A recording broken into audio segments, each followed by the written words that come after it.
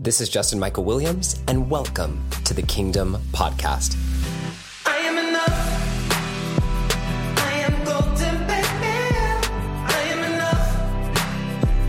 I am enough. This is for everyone. All beliefs are welcome here. And so it doesn't matter if you call it God, spirit, the universe, crystals, science, or unicorns. You are welcome here. This is our moment to connect to something greater. This is our moment to remember how powerful we really are. Welcome to the kingdom. We begin each session with a prayer.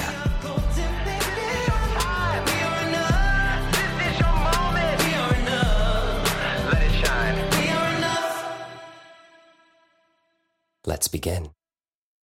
God, spirit, universe, all that is, all that ever has been, and all that ever will be, we thank you. We love you. Thank you for protecting us always, and thank you for bringing us together. I pray that all words that are spoken here in the chat box and beyond are used for the benefit of all. So it is. Ashe, Aho, Salam, Shalom, Amen, Satnam, Awen, Om. Thank you.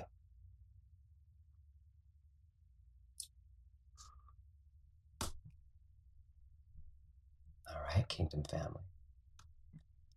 It just always feels so good to be praying with you all each week. And so I'm so grateful to be in this space, dropping into this space with you for a whole year. And so excited to be bringing you all and to be right here where it all started. Where it all started. Many of you know the idea for the kingdom came to me at Esalen in the shower. And so everything, bringing you here is the greatest joy of my life. And so let's get into our teaching, shall we? I have a very special guest for us today. And our topic today that we're going to be covering is called, wrong slide. It's not called that. The topic that we're going to be covering today is called the power of tiny rituals. The power of tiny rituals.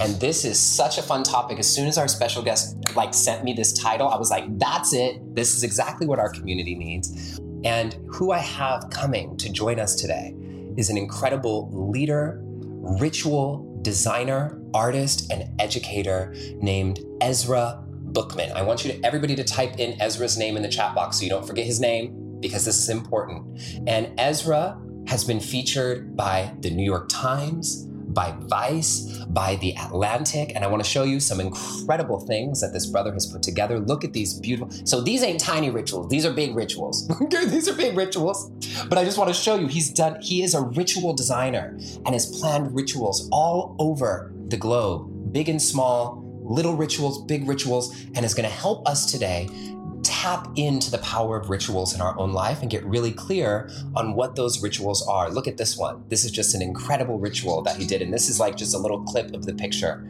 So it's so incredible for us to be able to have Ezra here today. And so Ezra, welcome. I'm bringing you up to the kingdom stage. Welcome.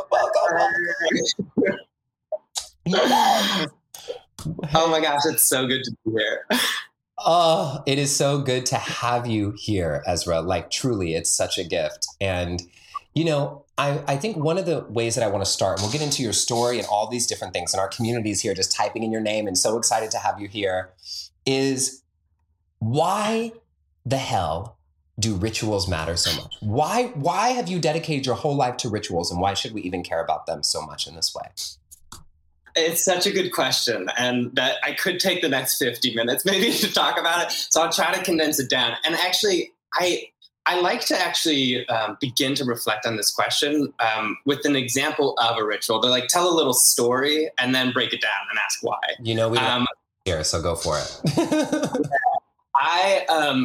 The ritual that I end up thinking about the most, I think, is this video I saw on Facebook of the Akron's Children's Hospital. And it's this video of Matt.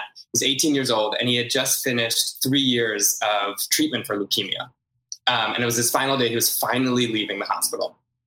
And so the video starts, you're like in the hallway of a hospital, and you see him sort of turn the corner, and there's like two nurses with like a sheet of white paper, and he like, busts through the paper, and he starts walking down the hallway, and the video starts sort of panning down, and you see the whole hallway is filled with all of his friends and family. And they're clapping and cheering, and they got like little kazoos and noisemakers, and they're like going nuts. And he walks down and he gets to the end of the hallway where there's this golden bell, and it's the cancer-free golden bell that he rings. And he rings it like so intensely, like it almost falls over. And like he's crying, and everyone in the hallway is crying, and usually I'm crying because just thinking about it. And he walks back through this passageway of love to his parents who are there at the end, and he sort of collapses into their arms and they hug him. And in an interview afterwards, he says, like, that was the most important day of my life. Yeah. And I find that so interesting, right? Because it had nothing to do with his treatment, right? It wasn't the hospital. It wasn't the thing that actually cured him. And so what's going on there? Like, why was that the most important day of his life?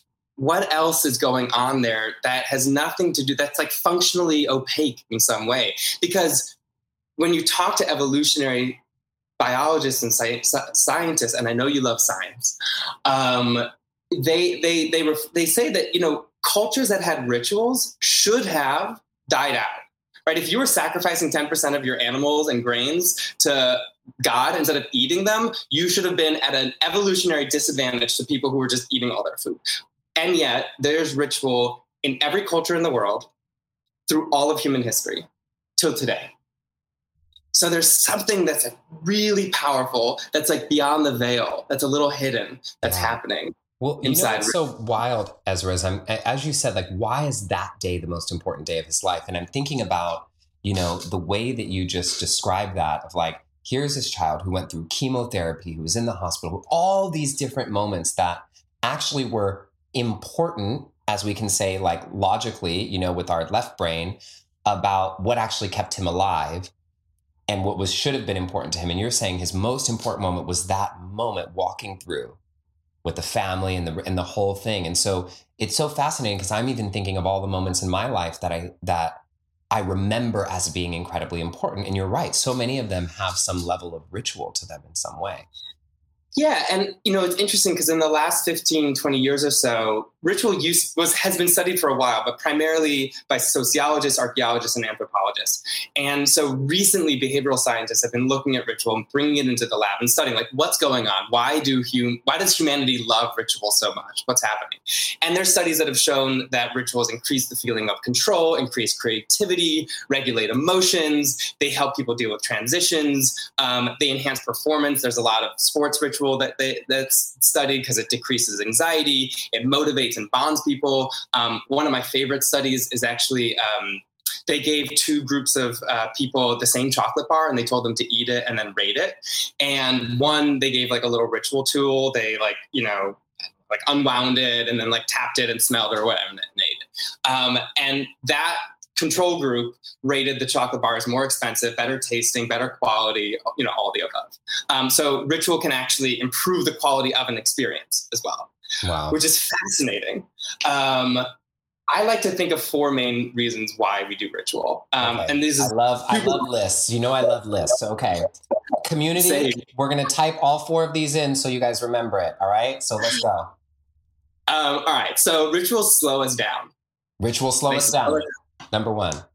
Right. They disrupt the automatic and the habitual. And by doing so, they help us be more conscious, grateful, present. And I think that that's needed more now than ever, I would say. Pico Iyer, who I will probably quote at least maybe 3 more times in the course of this conversation, actually in an interview that he did at Esalen, he said, the only cure for distraction is attention. I love that. The cure for distraction is attention. I love that. The only cure for distraction is attention. Beautiful. So ritual brings us to attention. Yes, slow down. Embody values is number 2.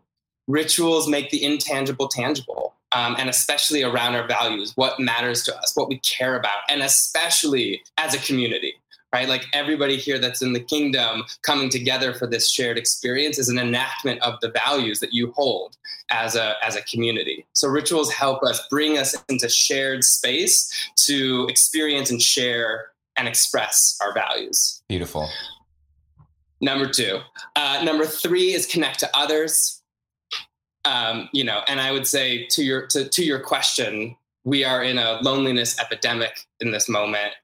We are more disconnected than ever from ourselves and from each other. So ritual helps us combat that. So what about, though, like, 'cause I'm thinking of, what about people who are like doing rituals alone? Like, how does that still connect? Does that still connect you to others in some way, even if you're by yourself? Yeah. So great question. So there's 2 elements to that. One, there's been a study that has shown that we feel connected to other people who do the same ritual as us, even if we're not doing it at the same time. Just knowing that they perform the same ritual as us connects us to them. And I would say, like, if y'all who are here at the kingdom, if you were at a dinner party and you ran into someone and they're like, I go to the kingdom, and you're like, what? I go to the kingdom? No way. You would feel connected to them, right? So I think that sort of bears out over time. So that's one element. And I think that there's also, and this is my fourth layer, is that rituals connect us across time. And so I think that in performing a ritual, even when we're alone doing so, we can feel connected to our ancestors. We can even feel connected to other elements of ourselves, other people that we had done those rituals with or over in our past. And we can project into the future as well. Yeah. Or in our future self, or and I think in that space of connecting to the past, grounding in the present, and projecting and then setting intentions for the future, that experience of timelessness, is deeply connective. No, see, this is really important, because I think, how many of you here at the Kingdom feel that sense of connecting into something, that last one, connecting across time, connecting into the future self, connecting with our past, connecting with our ancestors? To me, that's actually one of the things that I feel like I experience. That's number 4 is the one that's like the most present for me when I'm doing rituals on my own, right? Like, and not even just, so here's the woo side, right, of Justin, like, and I know we're all a little woo here, at least woo adjacent, if not, but like the thing of like, even when I'm doing a ritual with the tree, like, it's like not just time, but it's like across like life forms for me. Like I'm recognizing sometime like the life within all things, like the spirit within all things, and not just like the humanity that I'm constantly interacting with all day. I know a lot of other people are relating to this too as well. I think that's beautifully put. Yeah, that we're never alone, that we are surrounded in the great expanse of life, and that can surround us, and that we can be in dialogue with that life with a capital L inside of ritual space. Yeah, that's beautiful. So I know, Ezra, one of the things that you often talk about, and tell me if it's okay that we go right here, right now, is you have this amazing shtick that you do about habits and routines and rituals and intentions, and really fully understanding the difference between all of those things. But maybe actually before we go there, because I know people are wondering this, why in the hell did you choose to devote your life in this way to rituals? Like, what brought, I don't know anyone else in the world personally who's like, I am a ritualist, I am a ritual designer. Like, so how did that happen, and why is that so important to you personally? Well, I think it started as the seeds of it emerged from my background's in theater. I was a director and performance artist, and I got really interested in the intersection of arts and spirituality, and the way that all of our art practices today started as ritual practices. Dancing, singing, mask making, costuming, storytelling, right? These were all spiritual, sacred ritual practices. And it's only sort of in modern times that we've pulled those apart. And I got really interested in, how does transformation happen? When you're asking that question, how does transformation happen? Even though that's led me in a different direction in life, that really is like, and I've never thought about it this way, but I'm thinking that has been the guiding question of my life. How does transformation happen? And like, and then how do I do it? So thank you for pinning that here, because I've never actually. Maybe that's why we feel so. Maybe that's why we feel so aligned with each other. Yeah. We both have similar guiding questions. Ultimately, I spent 6 years as the artistic director of, it's called Labshul. It's here in New York. It's an experimental, artist-driven, everybody-friendly, God-optional pop-up Jewish community. It's very New York. And I was just in a constant process of designing and redesigning and ritual for a modern world and a modern seeking souls. And I just started seeing how, ritual's everywhere. It's everywhere. And especially these days where you just hear people talking about culture and community so much, and yet we lack an understanding of this fundamental tool that we've used for all of human history to create culture and to form strong communities. And I just felt like the designer, the experiential creator in me wanted to bring a new language to equip everyone, no matter what you're doing, to deepen the experience of your rituals, and to make them ultimately contain the possibility, the kernel of transformation. So that's what really drives me. It's the question that is driving me most right now is like, why are some rituals better than others? Like, what's going on? Like, what's the stuff that's like hidden that you're not even seeing, you're not even aware of, but it's acting upon you, Yeah, this is really beautiful. So I'm curious though, was there a moment in your life where there was some kind of ritual? Were they just always around you when you had an experience of ritual that made you go, oh shit, like this is what I need to devote my life to a little bit more? Was there any kind of defining moment for you, or was it something that was just always around you? Both and, I would say. My father is a rabbi.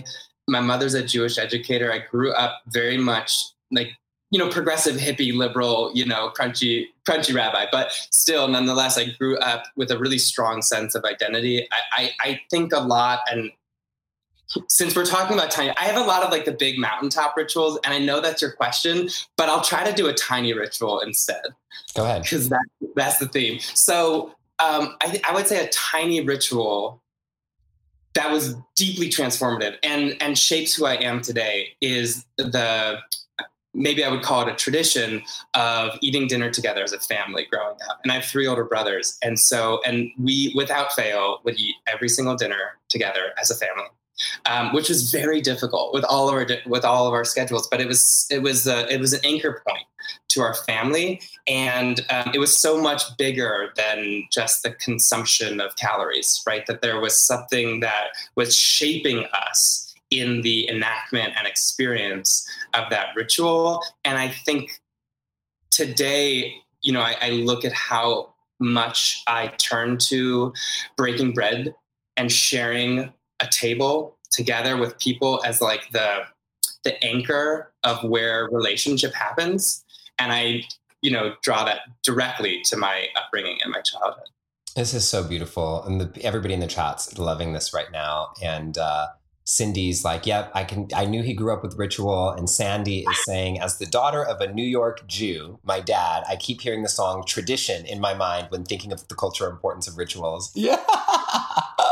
So, this is really interesting. And I want to get into the thing, and you guys are going to be blown away by what Ezra has to say and how he defines these different things of like, what is ritual? What is a habit? What are these different things and intention and how it all matters? But I'm wanting to frame some of these bigger questions. I found it really fascinating. I think what really like hit me when you sent me some ideas for topics when we were talking about this, and you said the power of tiny rituals. And I went, because like that's a different perspective than I think the way that most of us think of ritual. So what's the difference? Why should we be differentiating between these things? And why are tiny rituals maybe just as important? Are they more important than regular rituals? Talk to me about that. It's important to realize that there are billions of dollars being spent and some of the most talented, smart people in the world who are devoting every day of their lives to figure out how to get you to not pay attention and to be distracted and to think poorly of yourself, right? To have negative self-talk that is only cured by consumption, right? Billions of dollars are being spent. That is what we're receiving. And they don't want us to be aware, because when we're aware, we can discern. And when we can discern, we can see with clarity our lives and the abundance that is already existing, that is ever existent in our lives. And so I think that it's in tiny rituals that we disrupt that. It's like it's our magic wand. It's our power tool to disrupt that and to be like, wait. I'm going to call myself back to attention. I think tiny rituals help us zoom in and zoom out, often in a moment, right? In a single moment, we can zoom in and be super attentive and present to what we're doing. Oh, I'm making coffee. Where did this coffee come from? What a gift that I have running water. Can I take a deep breath and be present with this moment and actually engage all of my senses so that this is a full body experience and not just an automatic habit? Yeah.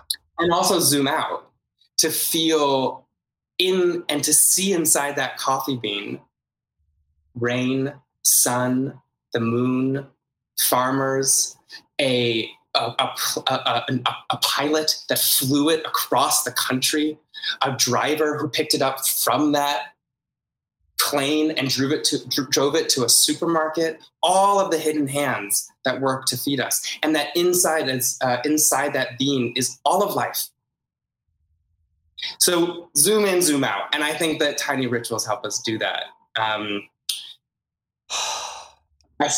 I'll pause for a second, but I want to talk more about why tiny. So I just want everybody to take a moment and just ground into how you feel when you hear something that is truth with a capital T like that. It's a real joy and pleasure to be seen and witnessed by you and by all of you in this moment, in time and space, right? Like here right now, as we're recording this, and everybody who's going to be listening to this on the podcast and like across time, it's all kind of collapsed and happening at once. So thank you. Yeah.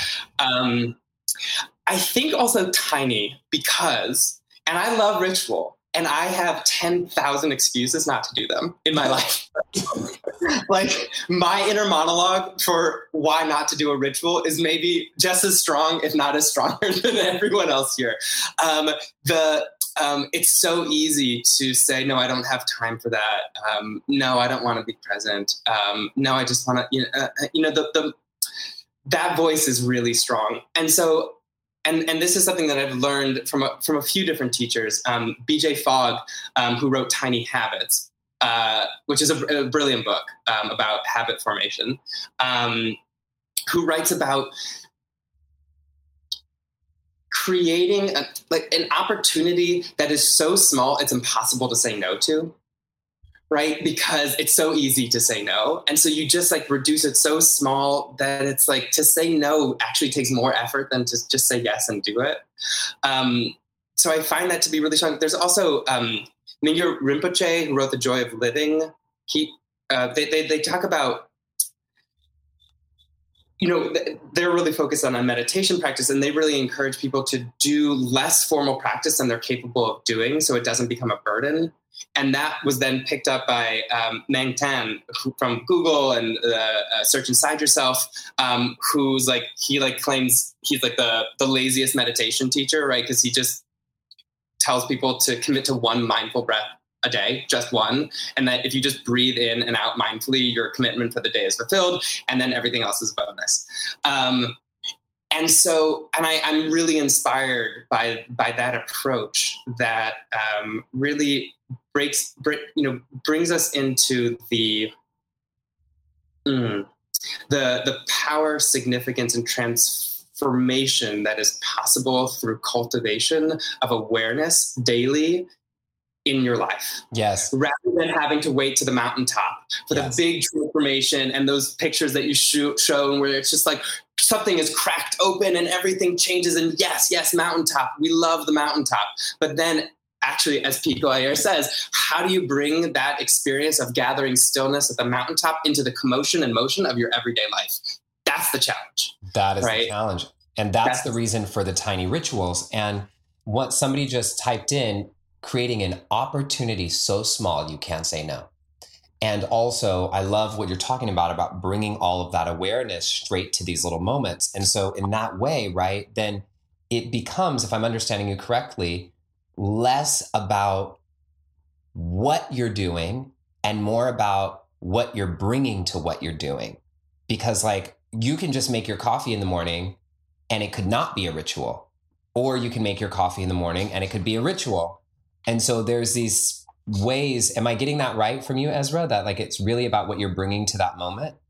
Totally. And this might actually sort of like ricochet us into the difference between ritual, routine, habit, and tradition, because those things those words end up getting conflated in our culture. I think about, I collect two things. I collect rocks and definitions of rituals. And I love it because there's so many and they're all true. But there's Catherine McTeague, who's an activist and minister, talks about ritual as attention and intention, right? The quality of your mind, attention, and the quality of your heart, intention. And there's a simplicity to that I love. And it's by bringing that attention and intention that we begin to transform the mundane into that opportunity for deep connection with yourself, with other people, and with the world. So Magdalena asks, can you address the shadow side of rituals? And is there a shadow side of rituals that we might know about or drop into that we make sure that we're aware of? Yes, Magdalena. Thank you for that question. Yeah. Totally. I don't know if I'm going to answer the question that I'm not sure if this is what you mean, but this is how I hear the question. Ritual is a neutral tool, as all tools are. It's a neutral tool, and it's incredibly powerful. And that power can be wielded in all sorts of negative, destructive ways. I think about I'm forgetting which book I just read this in, where she describes the ritual of online trolling. Right, where these like right-wing trolls are, pounce on somebody. This actually happened to me. It was like 24 hours of just my social account being blown up by these like really terrible homophobic and anti-Semitic comments. I don't know exactly how it happened. It lasted 24 hours. And there was something in doing it together, right? If you were just alone, like, like being mean to people on the internet, it wouldn't feel great. But when you're doing it together with a group and there's purpose and action and you've got coded language and you feel a part of something, it makes it powerful and you keep on doing it. So yeah, I see all kinds of ways in which ritual can be manipulated. The power of ritual can be manipulated to hurt, to coerce, and yeah.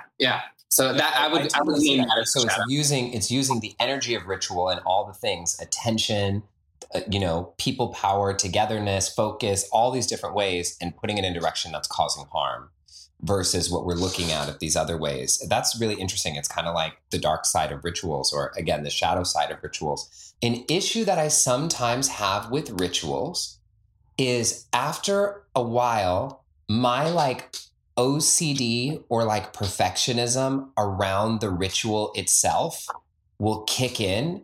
And I'll sometimes get into this phase of like, where it shifts from like ritual to almost like superstition, to where if like I don't do it right, then it's not going to work and something's wrong. I don't know if you ever heard anybody say this, but this happens to me all the time, to the point where like people know that I have this ritual.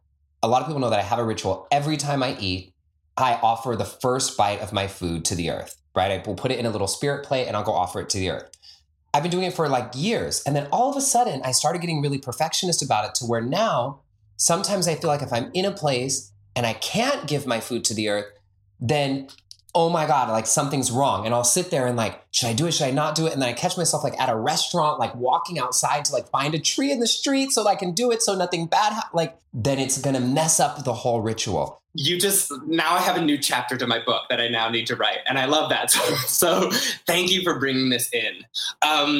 I think there are two things that are emerging in what you're describing. And they're two of the biggest misconceptions that I see about ritual. The first is the misconception that rituals must be repeated and consistently repeated in order for it to be a ritual. Every ritual that has ever been done was done for the first time at some point in history, and it was still a ritual. Right. It was a ritual that first time. And so repetition is one of the tools. I call them, my design process is called the ritual lines. And it's the sort of 7 lenses to look at ritual and to see what's going on there and why is it impactful. And one of the lenses is time and rhythm. And so repetition is one tool that you have to deepen the experience of a ritual, but it's only one tool. And there's the shadow side, which is that it can become rote and repetitious. And then I think it becomes a tradition, right? A tradition is an action, a repeated action that gains meaning through repetition. But not all traditions are rituals, right? Because rituals are intentional symbolic actions that heighten the importance, impact, or meaning. The other question people were asking was like, what about the rituals that you just end up doing because you do them and you have no meaning? It's just like a habit. So it's like, those are no longer rituals now. They're almost, they become traditions, basically. They become traditions. And I don't want to knock tradition. I heard it was called out earlier. Tradition is powerful and important and meaningful for a lot of people. But I think a lot of reasons why we are turning away from organized religions and looking to spaces like this is that tradition has become so rote that we've lost our understanding of why we are personally doing something and the purpose behind it. And we're just doing it because we've always done it. And that isn't as satisfying as having a deep, intentional, symbolic reason that is personal, purposeful, and particular to you. The other misconception that I heard in what you were describing is this concept of rigidity. The idea that rituals need to be fixed, predefined, formal sequences. And yes, a lot of rituals do have a sort of specific series of actions, but their true transformational power, it can't be captured in like a step-by-step description. Emil Durkheim, who's a great thinker on ritual, he describes, his definition of ritual is collective effervescence. Yes. Effervescence is a really hard thing. Effervescence is in conflict with rigidity. Yeah. Right? And so the effervescence that you feel when you engage with offering your food to the earth might be lost in the rigidity of, I have to do this, I should do this, and I'm stressed because I can't do it the right way. You've lost the original intention around it. Yes. Because in doing so, you might have even become blind. Like, oh, I need to offer food to a tree. You might have been, in doing so, you might have missed seeing the unhoused person who needs food that you passed on the way out the door to go find a tree. There it is. And you know what? This collective effervescence piece, that's really important. Effervescence being this experience that we have that's like a word that kind of describes like awe, collectiveness, like feeling this moment together. Like for people who are wondering, like, wait, effervescence, like, hold on, what do you mean? Like you've experienced it before. It's the moment when you're with a big group of people, like watching a sunset and it's just insane. Or you're at a concert and every single person at the concert starts singing at the same time and waving their hands. And you're like, wow! Like that is that collective effervescence of all of us together. And you can also experience it alone, effervescence, when you feel that connection into something more. But I think one of the things that you've just said that also echoes what one of my spiritual teachers that we've had on here named Brenda Villa also said, because she will always put me in check when my OCD gets into my rituals, is she says, Justin, the universe is already supporting you. Your rituals are a bonus. Your rituals are the bonus. They're the icing on the cake. They're the little magic that you're doing to say thank you, to drop in and connect. And so it doesn't, the spirit doesn't fucking care if you do this order, this. Like, spirit's already supporting you. You're just like coming in and saying like, I'm paying attention. I'm saying thank you. It's the cherry on top. It's the icing on the cake. So like, don't take it too seriously. Ritual, routine, habit, tradition. We conflate those words a lot in our culture. And I think a lot of the reason why we do so is because ritual sounds sexy. Right? I mean, it's like every time I see a shampoo commercial and they're like, your hair care ritual. And I'm like, you're just shampooing your hair. It's like, let's be honest about what's happening here. So, you know, there's no hierarchy. Habits are no better. Rituals are no better than habits. They're just different tools that function differently in our lives. Rituals are intentional symbolic actions that heighten importance, impact, or meaning.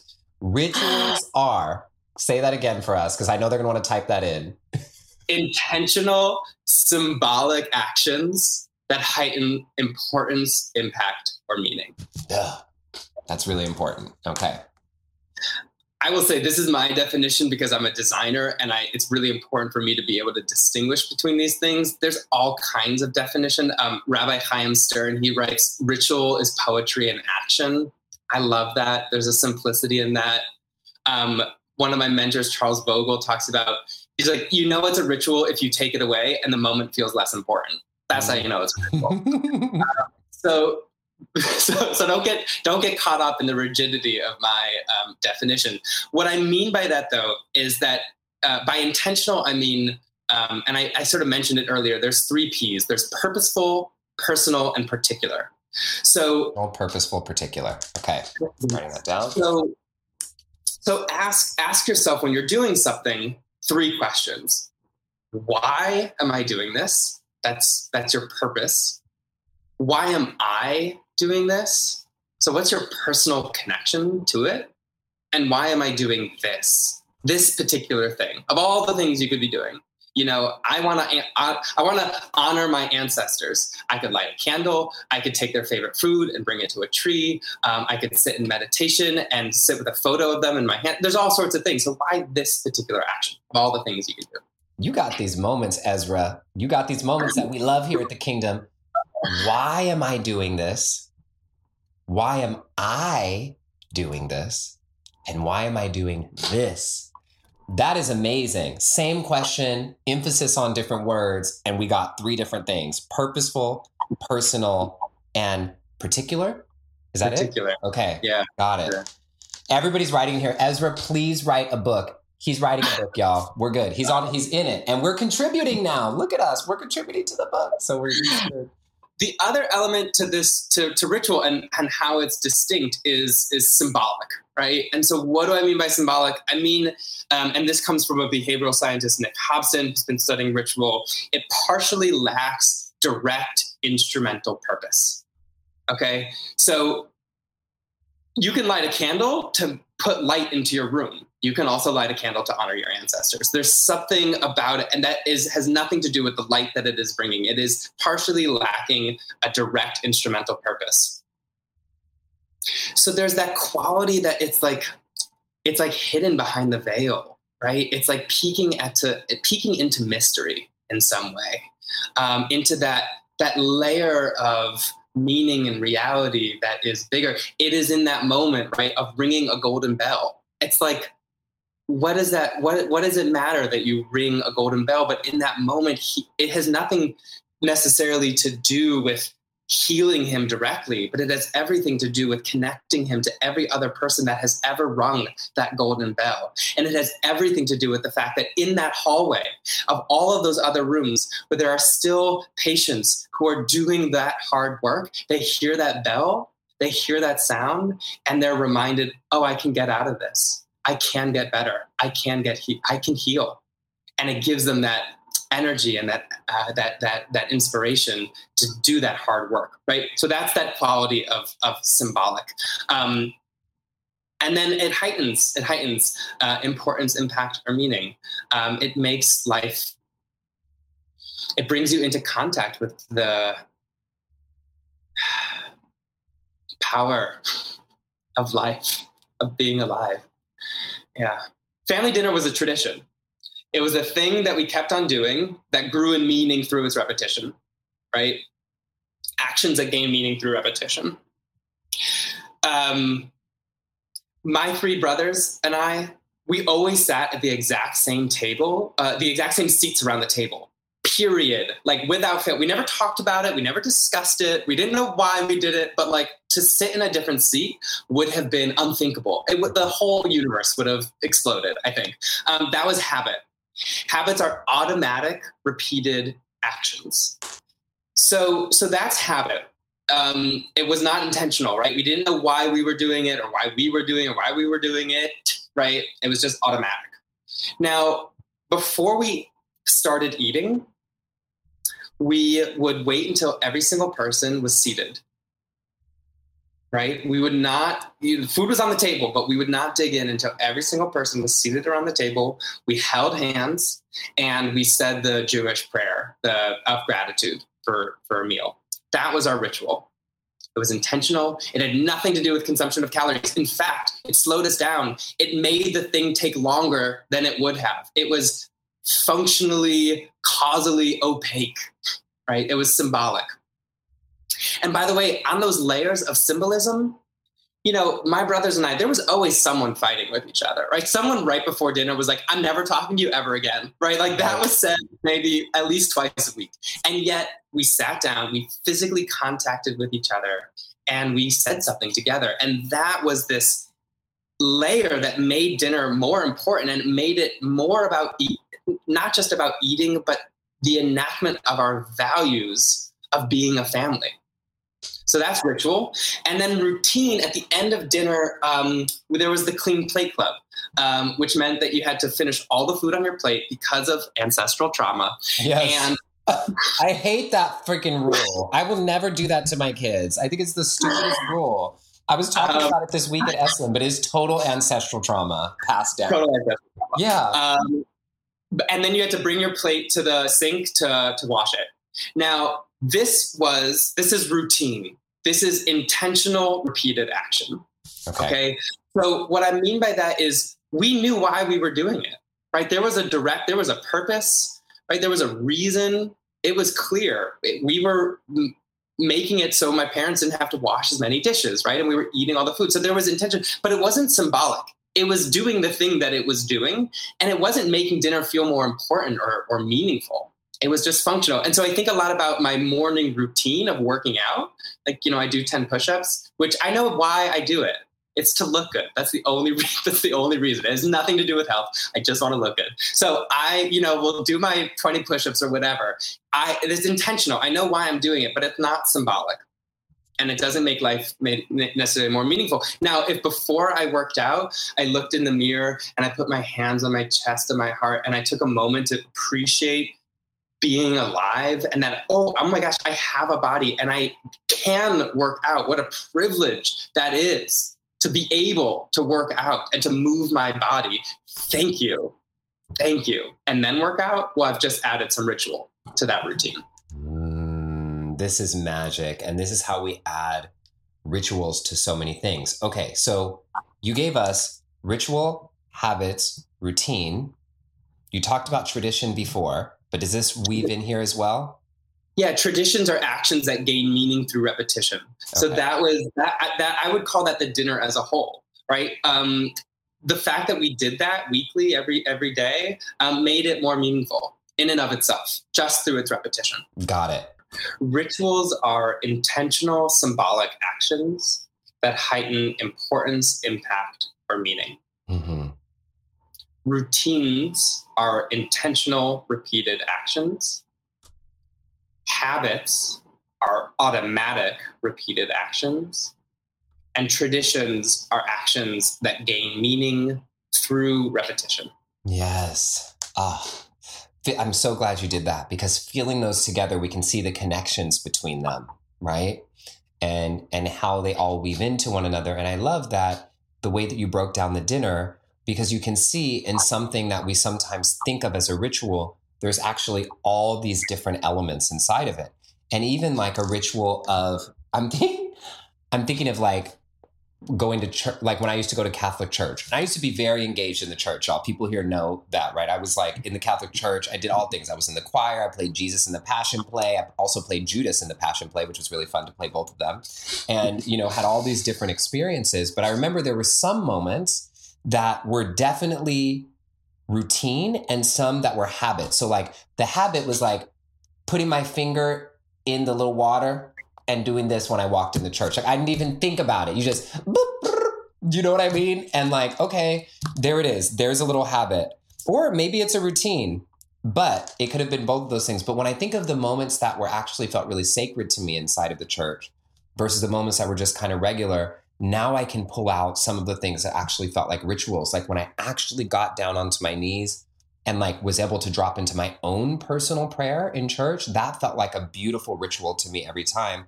But when we did like the Our Father, especially in the Catholic church, that version of the Our Father, I didn't even like, I would like basically was just saying it on autopilot. You know what I mean? So here we can do all these different versions inside of one event, rather, of the tradition of going to church. So, whew. Anyways, all right, Ezra, do you have time, Ezra, to take us into a little practice here? Yeah, I would love to.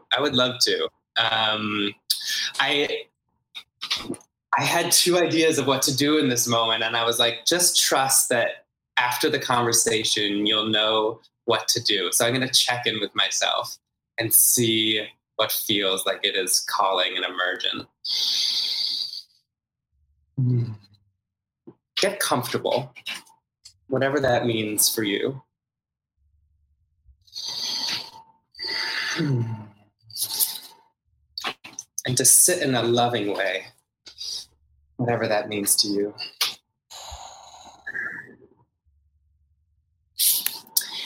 And rather than going right into closing our eyes, do something a little different. I'll ask you to take your hand and hold it, cradle it in the palm of your hand. And we're going to just spend some time with our hand. And I'm going to take us through a brief history of this hand that you're holding right now. So just to begin, take a couple deep breaths in through your nose and out through your mouth.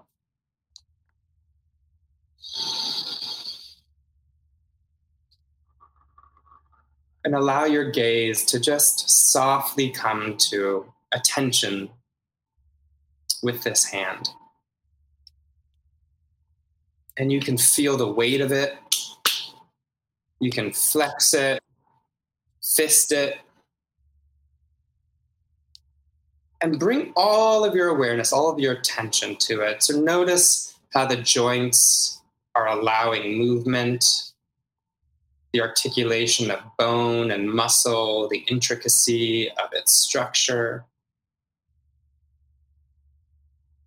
And we're going to just take the next few minutes to behold this hand as if you've never seen it before. Because what you are holding is an object that is unique in the cosmos. It's a human hand of planet Earth.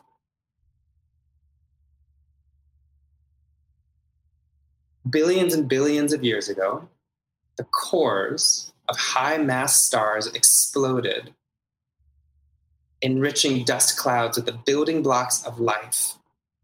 And these building blocks created everything, including this hand in your hand, this one. The most common elements in the universe are hydrogen, helium, oxygen, carbon, and nitrogen, in that order. The most common elements in this hand that you are holding, in order, are hydrogen, oxygen, carbon, and nitrogen. The atoms that make up this hand are actually traceable to the heart of a star. We are in the universe, and the universe is in us.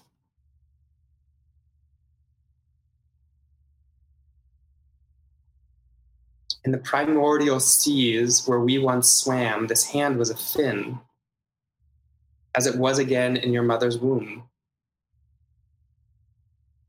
375 million years ago, our ancestors used those fins to crawl out of the ocean and onto land, and they became paws, and then they became this hand with its long finger and its thumb, which opened this whole new world of possibilities. We weren't as fast or as strong as animals, but we had this thumb that moved separately from our other four fingers, and with that we shaped tools and weapons and survived. So just think about how this hand, this one in your hand, opened like a flower when it emerged from your mother's womb. How small and adorable it was when it reached out to touch and explore and learn. How it learned to hold a spoon, to wave hello, to write its name, to wipe tears. Think about how much this hand has thrown out, wasted, grabbed, hurt.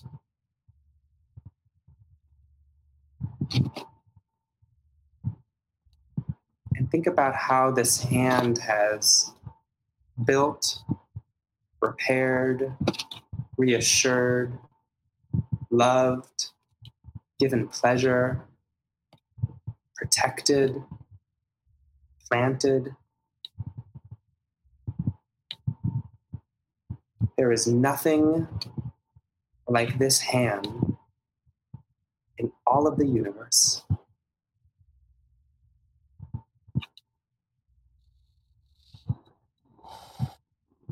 So give it a squeeze. And give it a kiss.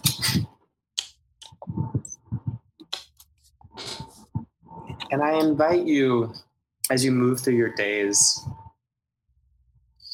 as inevitably words of self-harm or self-deprecation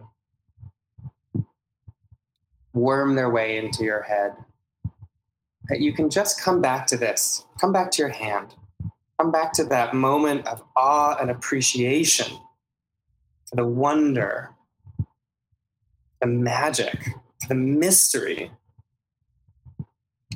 and for the expanse of time in just this, let alone your whole body. You can just sort of extend that gaze onto your body itself and take a deep breath into that space. And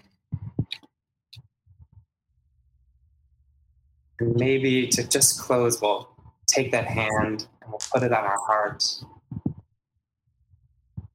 Feel it beating. Remembering that we are alive, that we are living, that we are loved, and we are loving.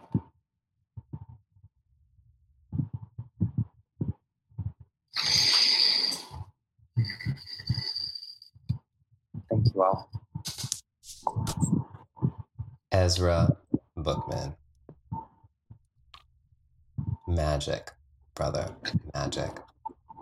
Magic, magic, magic. Right here from my star hand to yours. And for everybody in the kingdom, you can put your hands up and just send that star power, star love right to Ezra. Wow. Ah, such a beautiful practice. I'm so grateful to have you here. This is the power of tiny rituals with Ezra Bookman. And Ezra, I'm going to start us out as we do our prayer, and I would love for you to close us out with the prayer, if that's okay with you.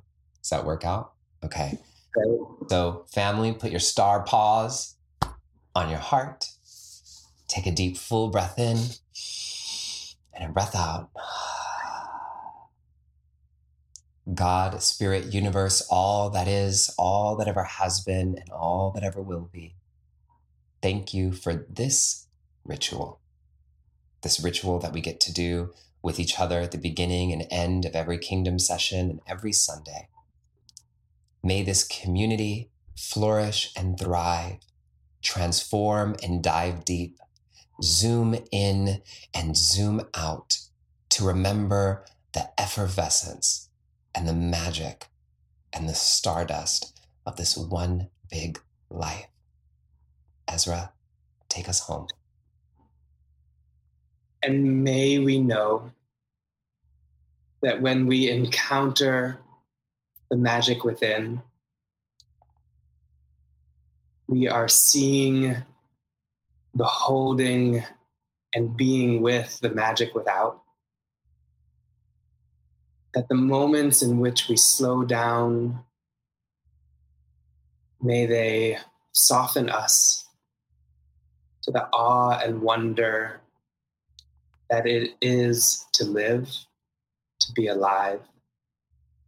And may the tiny little changes we make in our lives to be inside of our purpose and connected to the wider meaning of the world, may that ripple out farther and farther and farther, so that we can be a light to ourselves and to others. And may that light grow and glow and radiate. So it is. Ashe, Aho, Salam, Amen, Shalom, Satnam, Awen, Om. Wow. Thank you. Thank you. Thank you. Thank you. Thank you. Thank you. Thank you. Thank you. Thank you, Ezra. And, thank you, community, for all of you coming together here again and again for 52 weeks strong. Next week, we celebrate our 1-year anniversary at the Kingdom. Thank you, Kingdom family, Kingdom community, for coming together and spreading this mission of love and hope all throughout the world, far and wide. This is Justin Michael Williams signing out. I love you, and I'll meet you right here in this special place next Sunday. Bye for now, everybody. Thank you for listening to the Kingdom Podcast. If you enjoyed this episode, I'd love for you to rate it or subscribe, but most importantly, to send this episode to a friend or to someone you love. The only way we're going to see change in this world is by each of us spreading messages of hope into the corners of the world where only you can reach. So send this today to someone who needs it. I'm sure they'll thank you for it. This is Justin Michael Williams, signing out. I love you, and I'll meet you right here in this special place in our next episode, where we rise together. This is your moment, baby.